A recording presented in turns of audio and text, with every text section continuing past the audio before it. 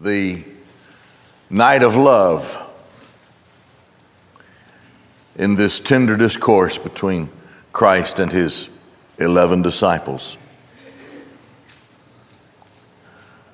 continues with a warning about hatred. The teaching of Christ, the warm message of love to Christ, now takes a bit of a turn. And we know from John 17, which is a great chapter, God willing, we'll get there someday. But John 17, in Christ's prayer in Gethsemane, that prayer teaches us that what he is saying to his disciples includes us, that is, all believers who will follow. So in taking this turn of direction, Christ says in such a tender moment of talking about how deep the love is that he has for us, he then says to them, the world will hate you. So here we go in John 15, beginning in verse 18. And the Greek word is a conditional that rests upon an assumption, and in this case it's the assumption of a positive answer. In other words, yes, the world will hate you. So you could also translate it since, if or since the world hates you. Now look, cosmos, see that up there? We've talked about that word before. It means an orderly system and arrangement of things. In the New Testament, especially here from the teaching of Christ, the teaching is that the world, the ordered system of the world, the arrangement of things in the world, the arrangement of things, you need to get this as a Christian. And I think you probably do, and we'll begin to feel it more and more in this culture. Things are arranged against those who are in Christ.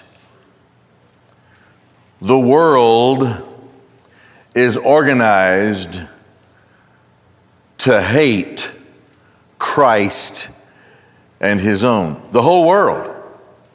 If you step outside the New Testament church, in the due course of time, you will face nothing but hostility because you're a Christian.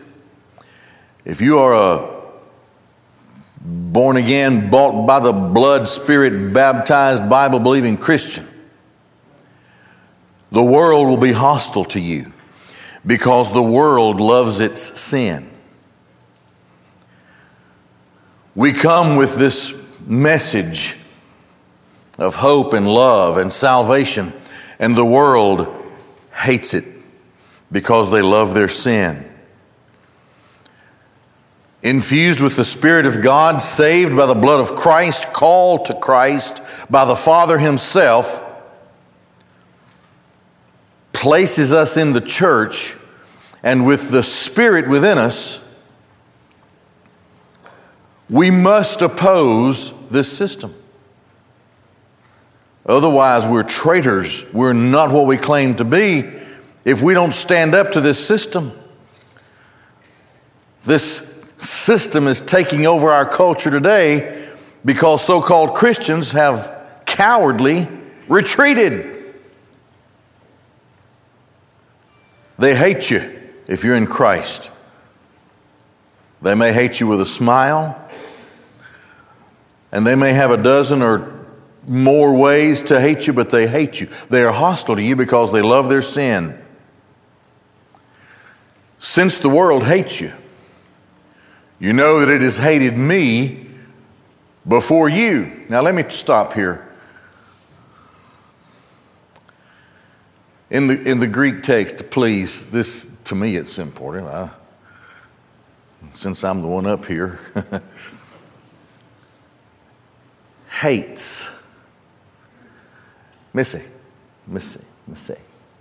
Hates. It's in the what's called the present active. What that means is it's ongoing. It never stops. And the world produces it from within itself. The subject produces the action. And it never stops. The world presently, as long as the church is in the world, as long as we're here, and Paul writes to the Thessalonians and references the presence of the church, the work of the church, the Spirit in the church, he calls it the restrainer. As long as we are here in this world system, the world will not stop hating us. Our kingdom, our king, they're not of this world.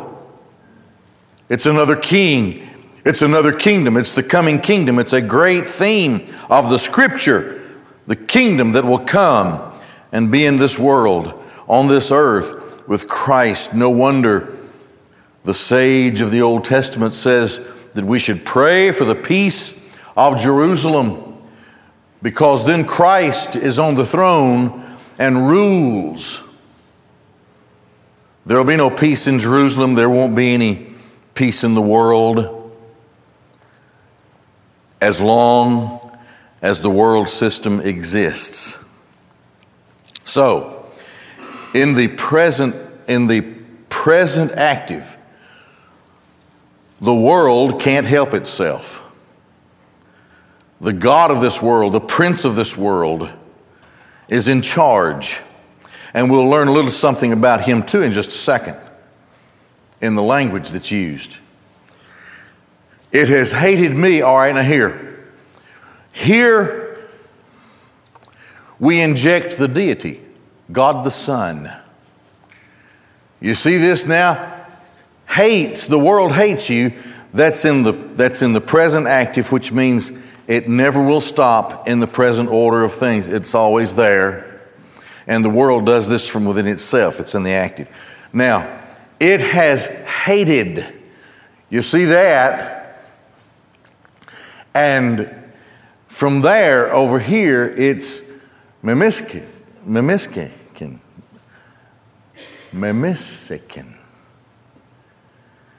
That's in the, stay with me, that's in the perfect active. That's different from the present active. Okay, here's the teaching. The teaching is when it comes to the deity, when it comes to Christ, when it comes to Almighty God, the order and arrangement of the world, Antichrist, if you want to call it that,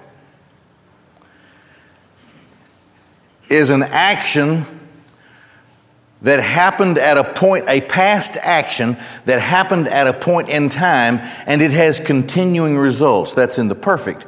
So you see, it deals with God, the Godhead. It deals with Christ specifically. So here's what we're being taught. Christ says there was a rebellion in the point of time, and they totally rejected me, my rulership. They totally rejected, that's a third of the angels, right? They totally rejected me at a point in time, and that hatred has continuing results, and it will have continuing results until at last Satan and his demons are cast into the lake of fire. So now it's with Christ. Christ is saying they turned on me at a point in time. That's something we have a difficult. We don't know so much about that. That was way back before the universe as we understand it, or the order of things anyway. And in that rebellion, the root of it was the rejection of God. They rejected God. We'll see that again here in the slides, in the text. So what we face as Christians is exactly what Christ faced at the great rebellion of Daystar and his demons, his angels that are fallen angels. You have the elect angels, you have the fallen angels. Two of the three are the elect, one of the three, one out of every three are fallen. They hate God. They hate God the Father, they hate God the Son, and they hate God the Holy Spirit. They hate God. Thus, remember, in his fall, Satan was described as perfect in wisdom and beauty. And in this perfection that becomes distorted, filled with his hatred and rejection of God, he immediately arranges his fallen angels, and then the world in which we live, all of that is arranged and organized against God and his own. You read the Old Testament, there's Israel, they are the elect of God, they're called out of the rest of the nations, and God's presence is with them then in the tabernacle, later on in the temple, and all of the nations hate them. And they're at war all the time because the nations hate them. We're going through the book of Numbers. I forget what night. Sunday nights, it'll be tonight. It's one of these nights. And the book of Numbers is really an illustration of warfare in the world and God's people at war, organized for war. Thus, we're in a spiritual battle. We're never out of it as long as we're in this world, because the prince of power of the air, the God of this age, he has organized everything against us. I don't care what it is. Liberal churches are organized against us. Academia, schools are organized against us. Governments are organized against us. Governments on every level. Every organized corporation, eventually, it's in the world system. If it's not part of the church, it comes under the world. And the world's job is to hate God and his Christ and destroy his own. They hate us. This is his teaching to the disciples. You're going to go out into the world, and the world will hate you always. We're not trying to sweeten up the world by taking the church into the world. We're trying to deliver the world with the gospel of Jesus Christ, that they may repent and come out of the world and into Christ. You can't dilly-dally with the world. You stand firm in the gospel, firm in the Word of God, firm as a Christian wherever God has placed you. And we cannot compromise. Though it costs us everything, it costs Christ everything. He says, let me tell you why they hate you. Because way back they hated me. And when that hatred was exposed, it has continuing results, and it'll keep going until finally they're all cast into the lake of fire. If you were of the world would love you as its own. You know, it's a little dangerous. No, it's extremely dangerous to have friendship with the world. In Christ, there's a life we cannot live, places we cannot go, things we cannot say or do. We are in Christ. We're not perfect. We stumble. Satan masterfully plants traps. Lust, when it is conceived, bringeth forth sin, and sin, when it is finished, bringeth forth death. That's a picture of procreation. In a sense, there's something that swells up in my heart, and Satan knows it, and he lays a trap for me, and I have to walk circumspectly. I have to walk carefully through this life. There is a trap everywhere for me. But in the all, you see, we live a life of repentance. We all have to. A life of confession and repentance. And the difference between us and the world is that the world doesn't feel any conviction of its sin. They love the sin. They don't hate it, they love it. In the world, they love to produce sin. They love to produce sinful things. No wonder the internet was so spoiled within the first few years, or even less than that. And that the message of Christ so often on the internet is canceled. They won't let you have it out, but they'll let all this other awful stuff pass through. Well, that's the world. We can't expect friendship from the world. The world hates us, hates Christ, hates the gospel of Christ. If the world loved you, then you would be one of its own. But you're not, which is proof that you're in Christ, you see. However, because you are not of the world, but I chose you out of the world, because of this, the world hates you. The world hates you in Christ because Christ has taken you out of the world. It is an unmistakable mark and characteristic of the true Christian.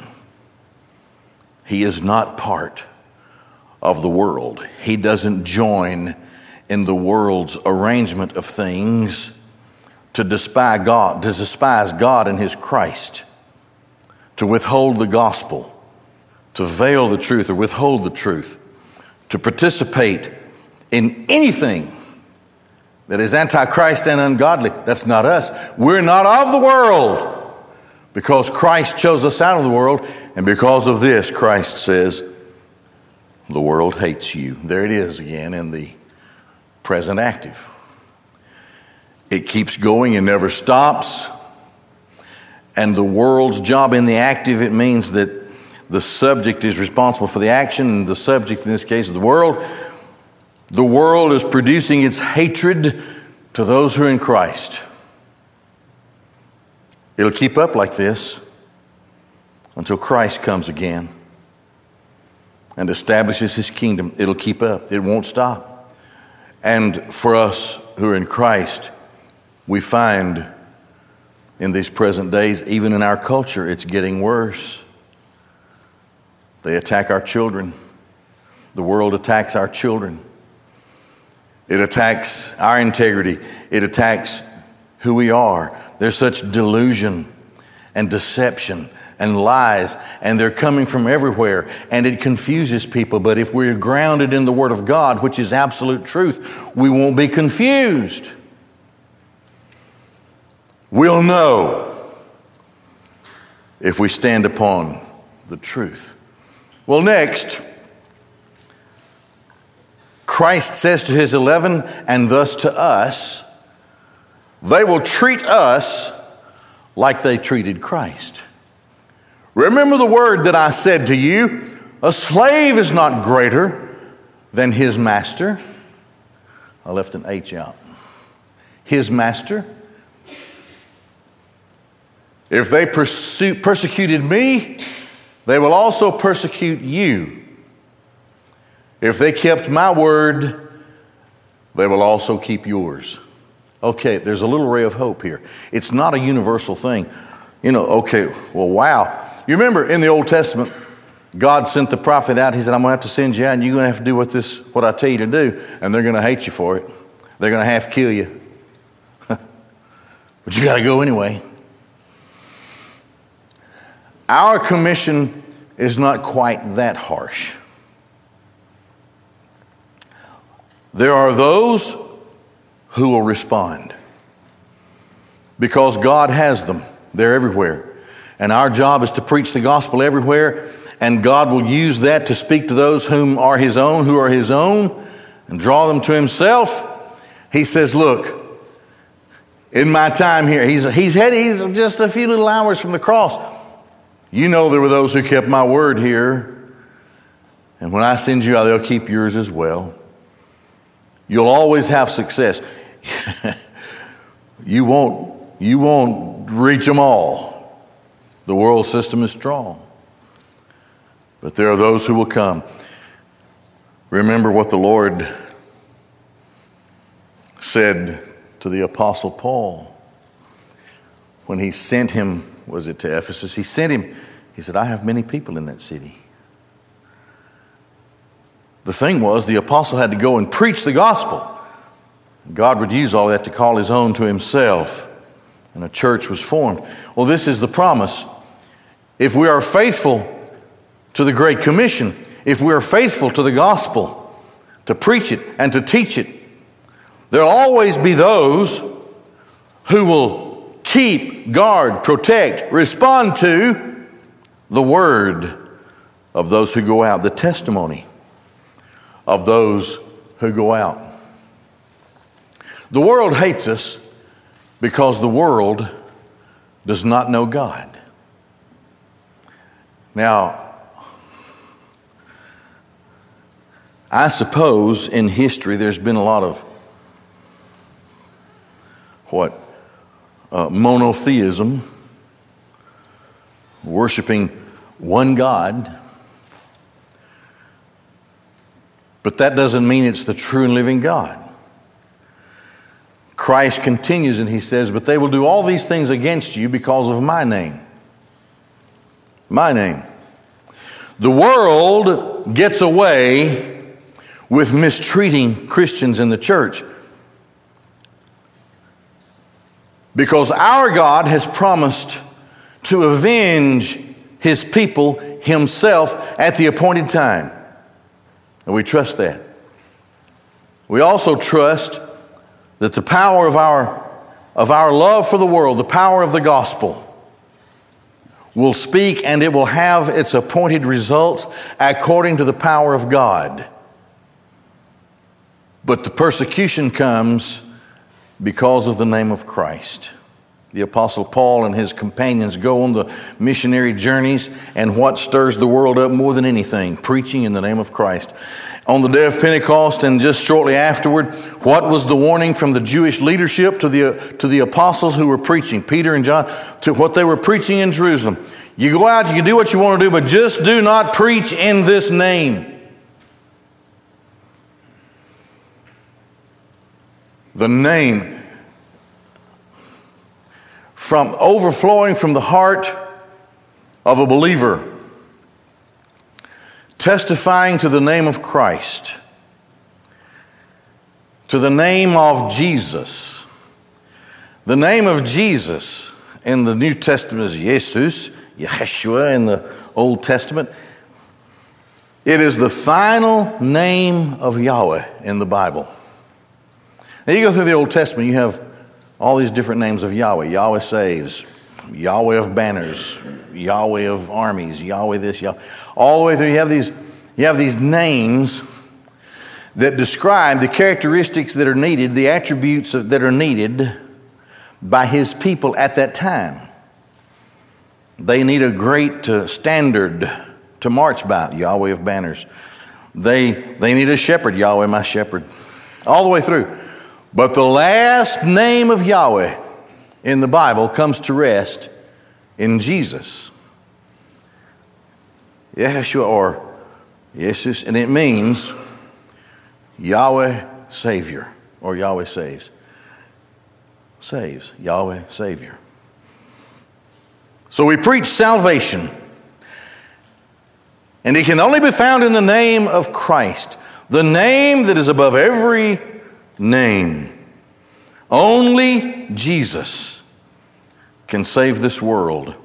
Only Jesus will finally come back in power and in glory and rule and reign and be the King of Kings.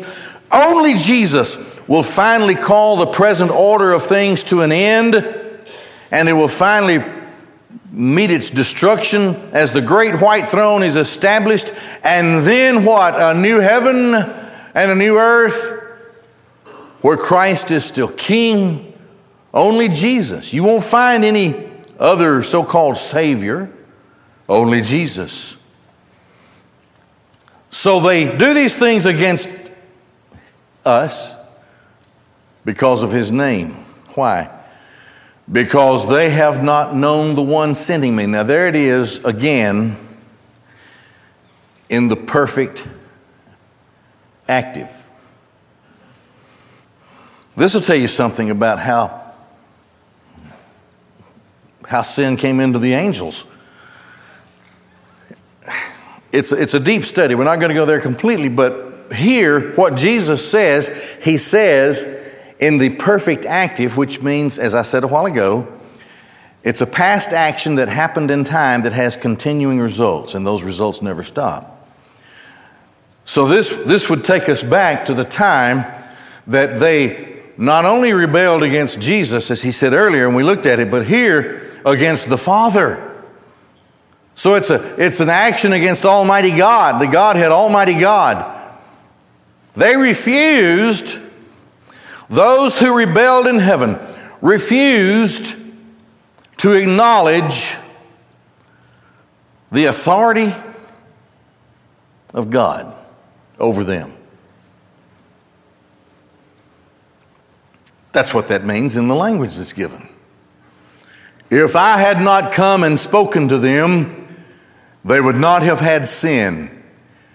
However, now they have no excuse for their sin. Back into time and space. The world loves sin. Christ came as a perfect man, no sin at all. Never sinned. He was without sin. And without sin, He preached and taught. He preached to and taught the people that they needed salvation that only He could provide. Only He could be offered as a sinless sacrifice, the Lamb of God. Only He and none other. So first, He teaches the hopelessness of the human condition. The law can't save us. Our ancestors can't save us. Other gods and goddesses cannot save us. Only Christ, and only Christ, sinless Christ, could truthfully preach about and reveal the sin of the world. Christ says, if I hadn't done that, they would have had no sin. They wouldn't have understood. But now they have no excuse for their sin. In Christ's day, in the Jewish culture, they were thinking that they could, in their minds, they could obey the law and declare themselves to be sinless and righteous until they came across Christ. Christ proved to them absolutely that they were all sinners. It didn't matter what kind of robes they wore or what they called themselves. They were all sinners, and they were in need of the salvation that only the Son of God could provide for them. And He must provide the sacrifice Himself by giving His blood on the cross. So now there's no excuse for their sin. We preach the gospel of Jesus Christ, and all who will listen understand there is no excuse for their sin. And only by the convicting power of the Holy Spirit and the drawing power of the Father in heaven can they understand that they have no hope apart from Christ. It is Christ who took upon Himself our sin. And taking it upon himself, he took it to the cross, and there he killed it, he destroyed it, and it was put away in a grave. And when he came out, he was the resurrected Christ. My sins went with him to the cross,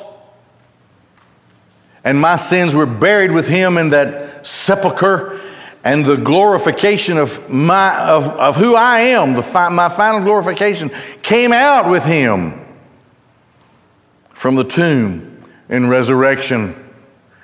So it's such a simple gospel.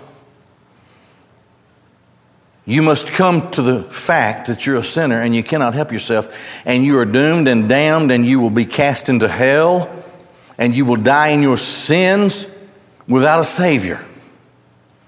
There is one and only one Savior who has died for you.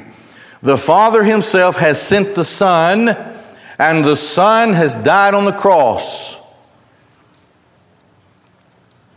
And that God, and this is in Romans 4, and that God, the Father, accepted the payment of God the Son is seen in the resurrection.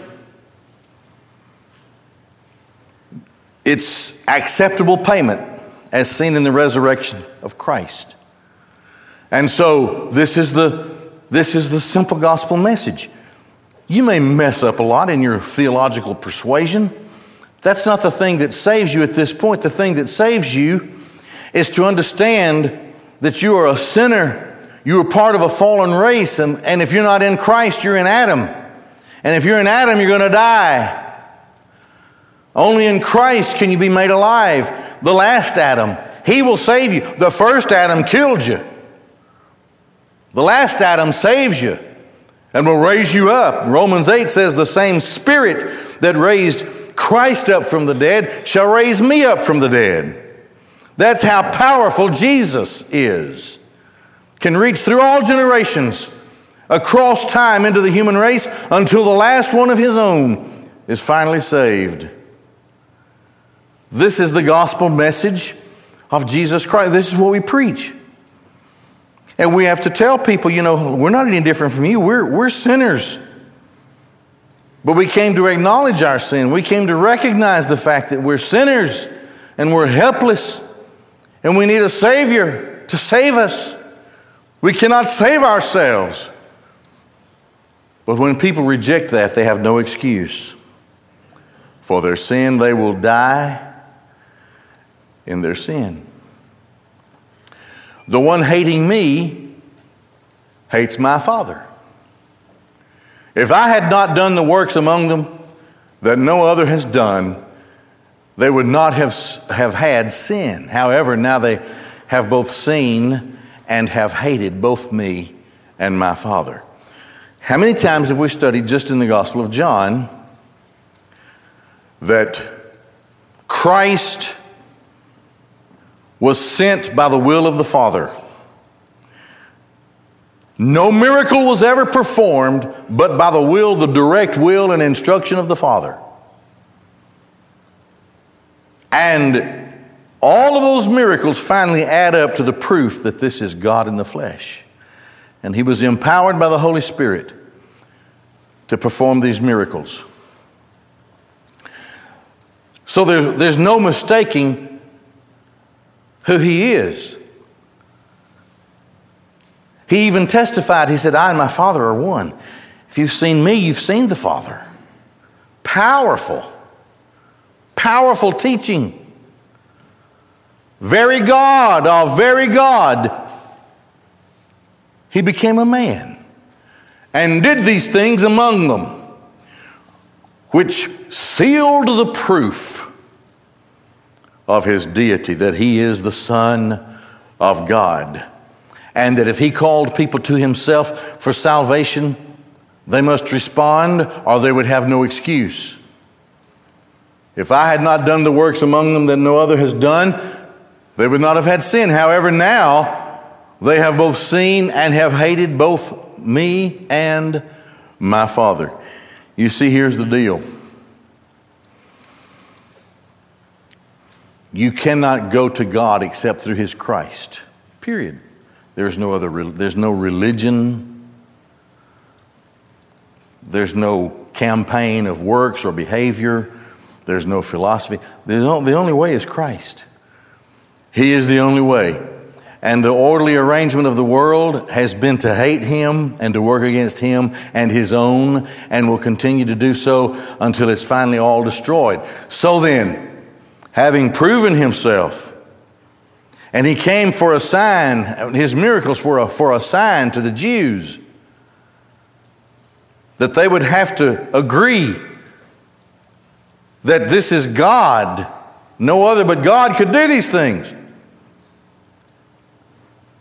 Then when He expresses that we can only be saved through Him, that is the absolute truth of the gospel. Now, to reject that is to hate Him and to hate His Father. So you hate God. God, the Creator God. And the world hates Christ for no reason. Now, this is a Christ references Psalm 69 here. But this is that the word having been written in their law may be fulfilled. And this is what he quotes out of Psalm 69. They hated me without cause. In the Hebrew in the Psalm is chanim. It means for no reason. They don't have a reason to hate me, Christ would say. Christ can say, I did everything and left nothing behind. I brought heaven to earth in the person of who I am. I performed miracles that only God could perform. I have explained to a fallen world that there is no hope apart from me, Christ would say. And the world hates Him for no reason, except that Satan is the god of this world. He hates Christ. And he hates anyone who is connected to Christ. He hates anyone who is chosen by Christ. He hates anyone who is called to Christ. And the persecution and destruction then begin. This happens, and I said it would be so in my word. They hated me for no reason. Well, now here are these 11 guys.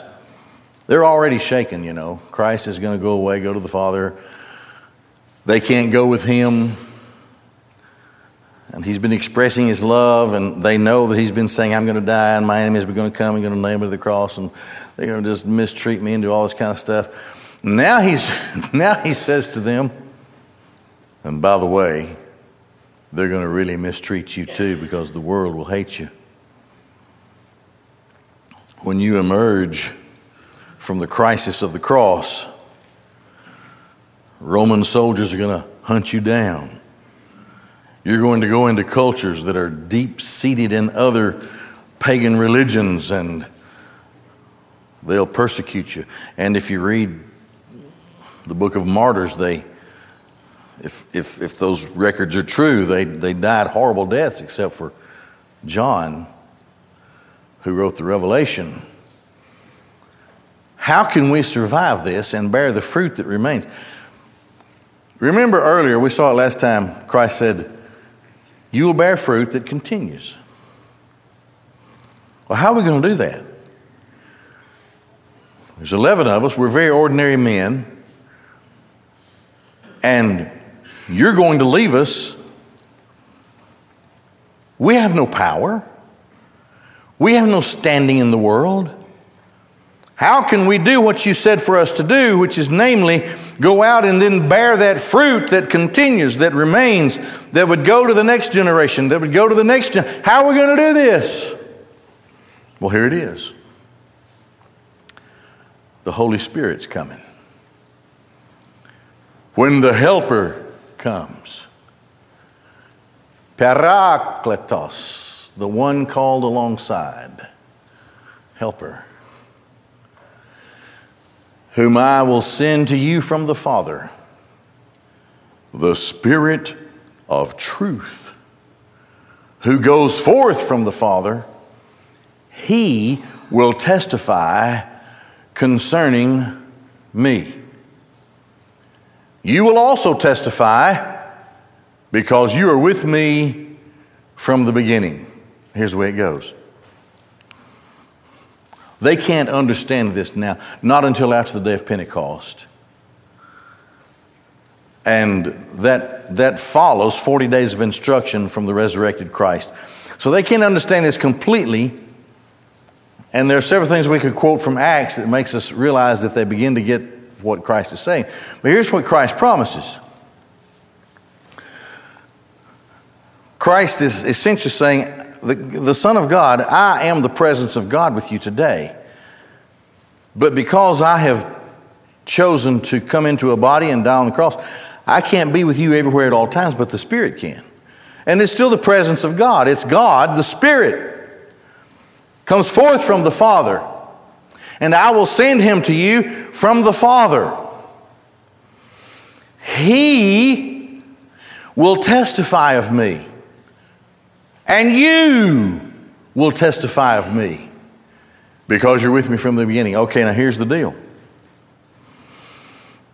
We preach the gospel of Christ. How in the world can this gospel reach into the hearts of people? If you just stand back and look at it, a man was born of a virgin.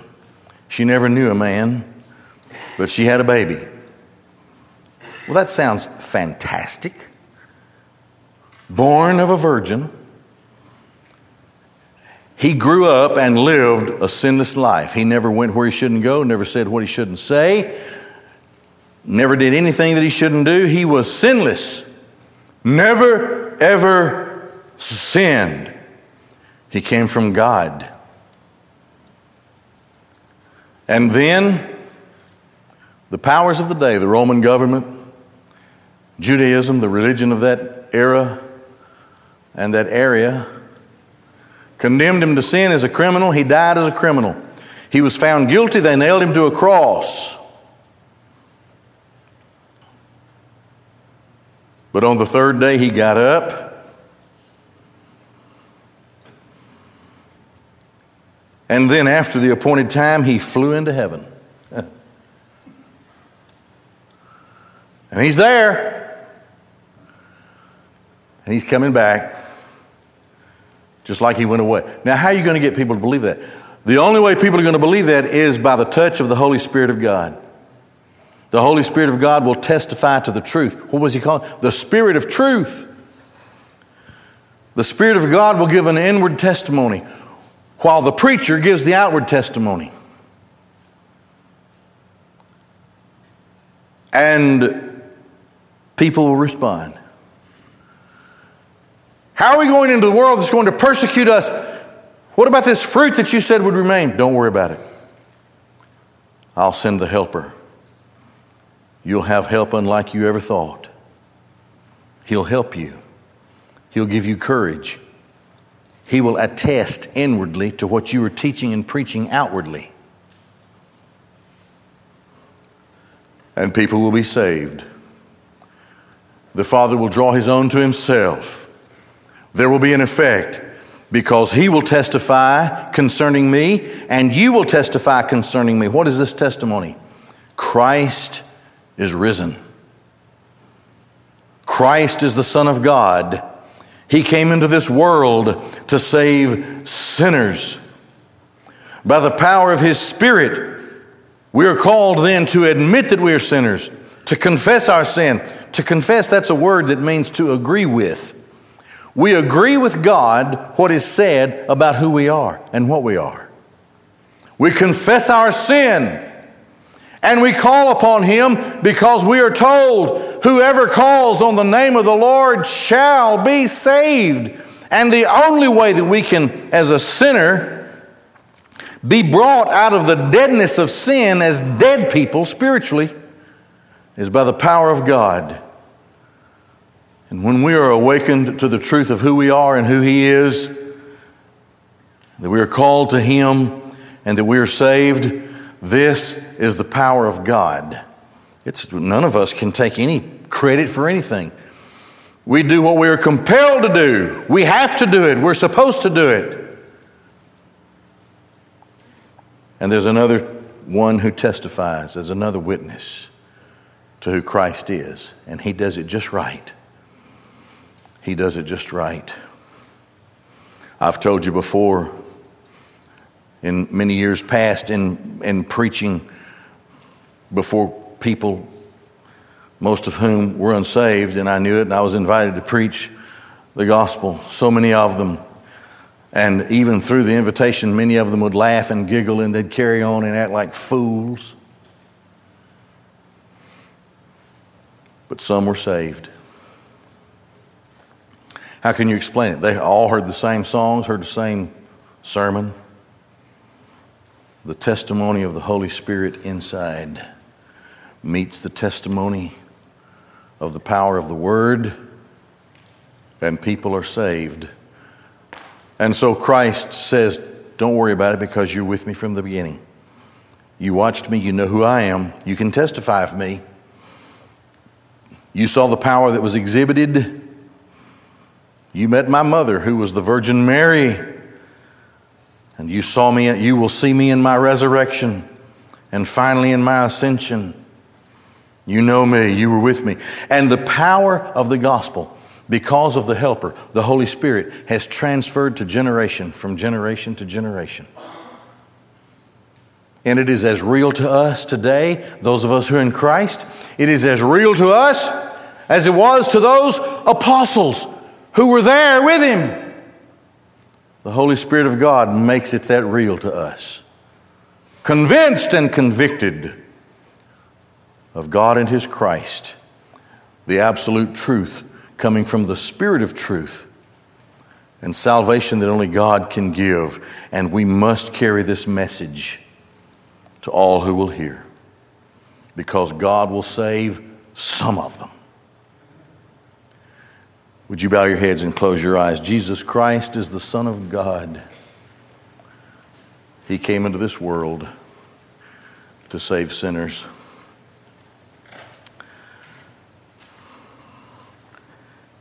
I've told you already, only God can enlighten us to this, that we should admit that we are sinners and believe in Christ as the only Savior.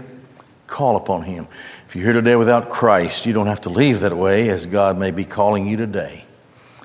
As you exit this room, this sanctuary, right across the hall, you'll see deacons and their wives standing in the doorway of a couple of rooms there. Just step into those rooms with them and say, I want you to pray with me. I want to be saved. They'll speak to you and they'll pray with you. Maybe you're here, you're already a Christian, and you want to come and be a part of Shiloh. As well, step into that room with those deacons and their wives, and they'll speak to you about that and pray with you. But for right now, let's all prayerfully stand all over this room.